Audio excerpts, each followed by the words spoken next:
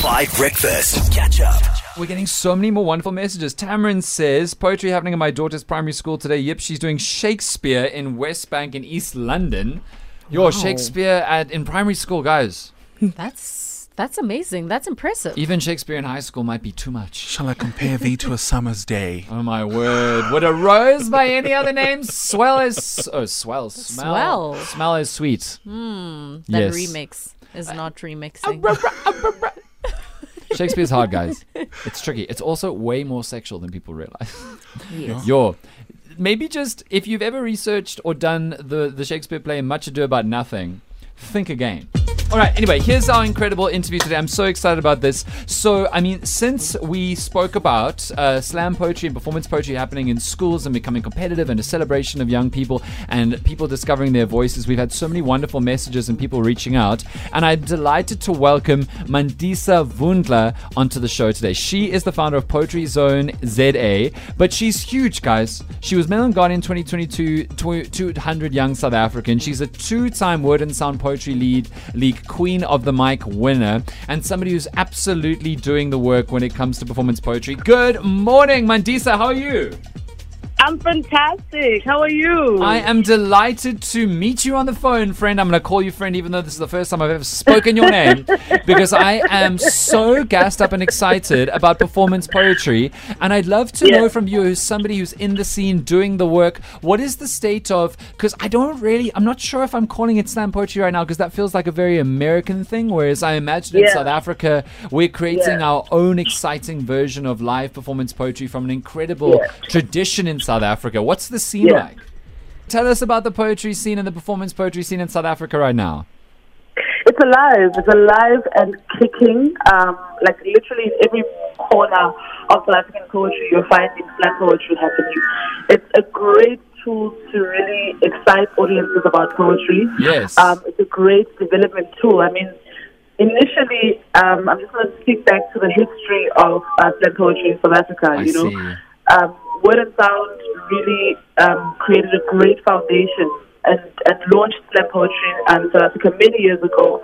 So what happens with the Poetry League is it gives you an opportunity to develop a body of work throughout the year. So every single month you're competing and you're trying to get into the top 5. Wow. If you don't get into the top 5, you have to come again in the following month. I see. If you do get into the top 5, you can't miss the Poetry League because then you get kicked out. So it's really about sharpening your work over the year. And at the end of the year, you probably have something like 8 to 10 poems that you've polished, that you've developed, that you've launched out to the public and in the space. And that's what's currently happening. We're shaping and honing our voices using poetry as a tool. I love what it's doing also in terms of the social content. Slam poetry also, you can't just get on stage with any poem. Yes. You know, I think it's kind of really a social conscious platform and a platform for critical thinking where social issues are literally, being probed at. And I think that's one of the beautiful elements of slam poetry. It really speaks back to the issues of the time, Yes, I understand you. And I think that's a powerful tool. But poetry has a pulse, and I think the pulse really is coming alive through slam poetry. Yo, man, this is so exciting. It's completely amazing. And what I'm getting from you loud and clear is not only the fact that slam poetry is often about like dealing with and wrestling with the issues of our times and the things that affect people, but it's also a way of exploring self-expression because you're giving a lot of yourself and your own experience of life. It's like very much about finding and developing your own voice and expression in the world. That's very true. It's the tool that I use to literally harness my own voice, to shape the opinions that I have of the world. The competitive element of it can be cutthroat if the platform, if you're competing against poets who are really strong content, performance-wise. But what that does is it enables you to really look at those poets and look at yourself.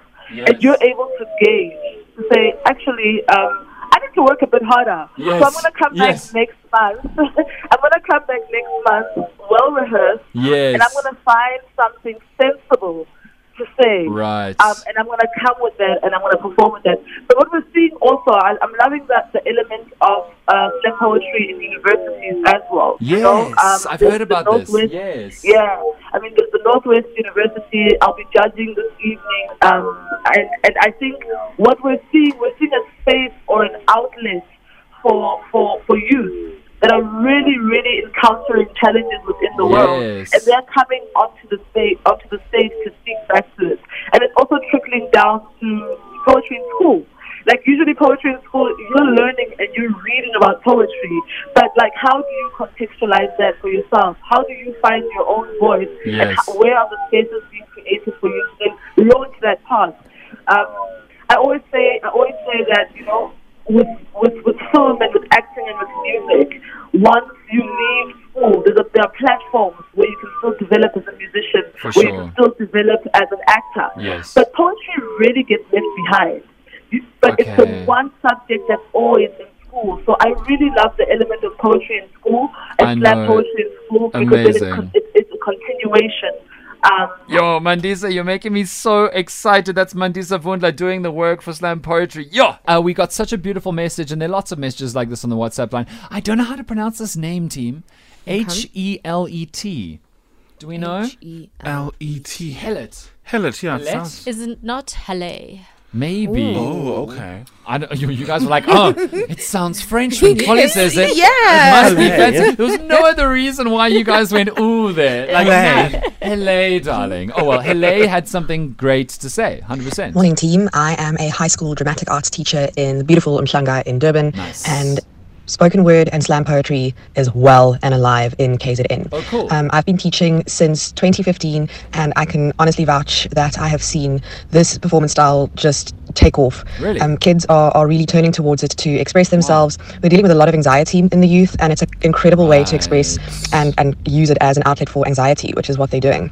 In grade 10, I set an assessment where they usually have to tackle like a personal issue that they need to deal with in their lives. It's their first performance prac, and it just cracks the ice and makes us all one big happy drama tribe. So thank you for exploring this theme. It's really important, Dan, and like you said, stories are what makes us human, and we are born to tell stories. Yo, goosebumps. Wow. Hele / Helet doing the work. Wow. Okay, I'm cooking something. I need to talk to management first, but I'm feeling all cookie. Like Gordon Ramsay. Do you want to tell us before telling management? Yes. No, the last time I did that, I got in trouble. And then we gave away 100,000 Rand over a year. The ginger mischief never ends. That sounds slightly bigoted. You know, If you think so. Is there something you want to talk to me about? No, I just love you. Taba, would you ever want to do it? I don't think I'd be any good. You're a great orator and you're a great writer. I'm not sure about the slam. I don't think I'd be good. Why not? Because it's very you really have to dig deep into get those emotions out. And you don't like that? I really don't like that. You just want to keep them suppressed. Yes. No, but also it's very theatrical and... Oh, yeah, and you're not theatrical at all. Like, no, I'm not. You'd be surprised. Tabo, you are the king of the musical. What are you talking about? I'm not sure. But I think people... I'm excited to see what people would come up with. So you see, like, I've got an idea now. I've been told in no uncertain terms I have to talk to management first, because remember the last time I had an idea, suddenly we were throwing a 5-5 football tournament and I probably should have spoken to management first, but that turned out great. Yeah. So I'm just trying to be restrained, just trying to keep calm, and there's some great suggestions coming through on the WhatsApp line. I mean, Tabo, you just made a great suggestion. Hey guys, just a suggestion. I think the slam poetry has got everyone's attention. It's amazing. I personally love it. Good. Why don't you guys get, I think her name was Mandiswa. It was. That was Mandisa. on air, couldn't really hear it too well. To feature one of her poems every week, like you guys do the Crazy Mix. The Impossible Mix. Pretty cool. Should we feature something that she's done in the past? All kinds of poets. Okay, hold on. Daniel Corder, Daniel Michael Maltino Corder, focus. Do not commit 5 breakfasts to a campaign before talking to management. Again, don't do that. Restraint. Just have to give myself a little clap there. Just to make myself feel like I'm doing a good job. Catch up on some of the best moments from 5 Breakfast by going to 5FM's catch-up page on the 5FM app or 5FM.co.za.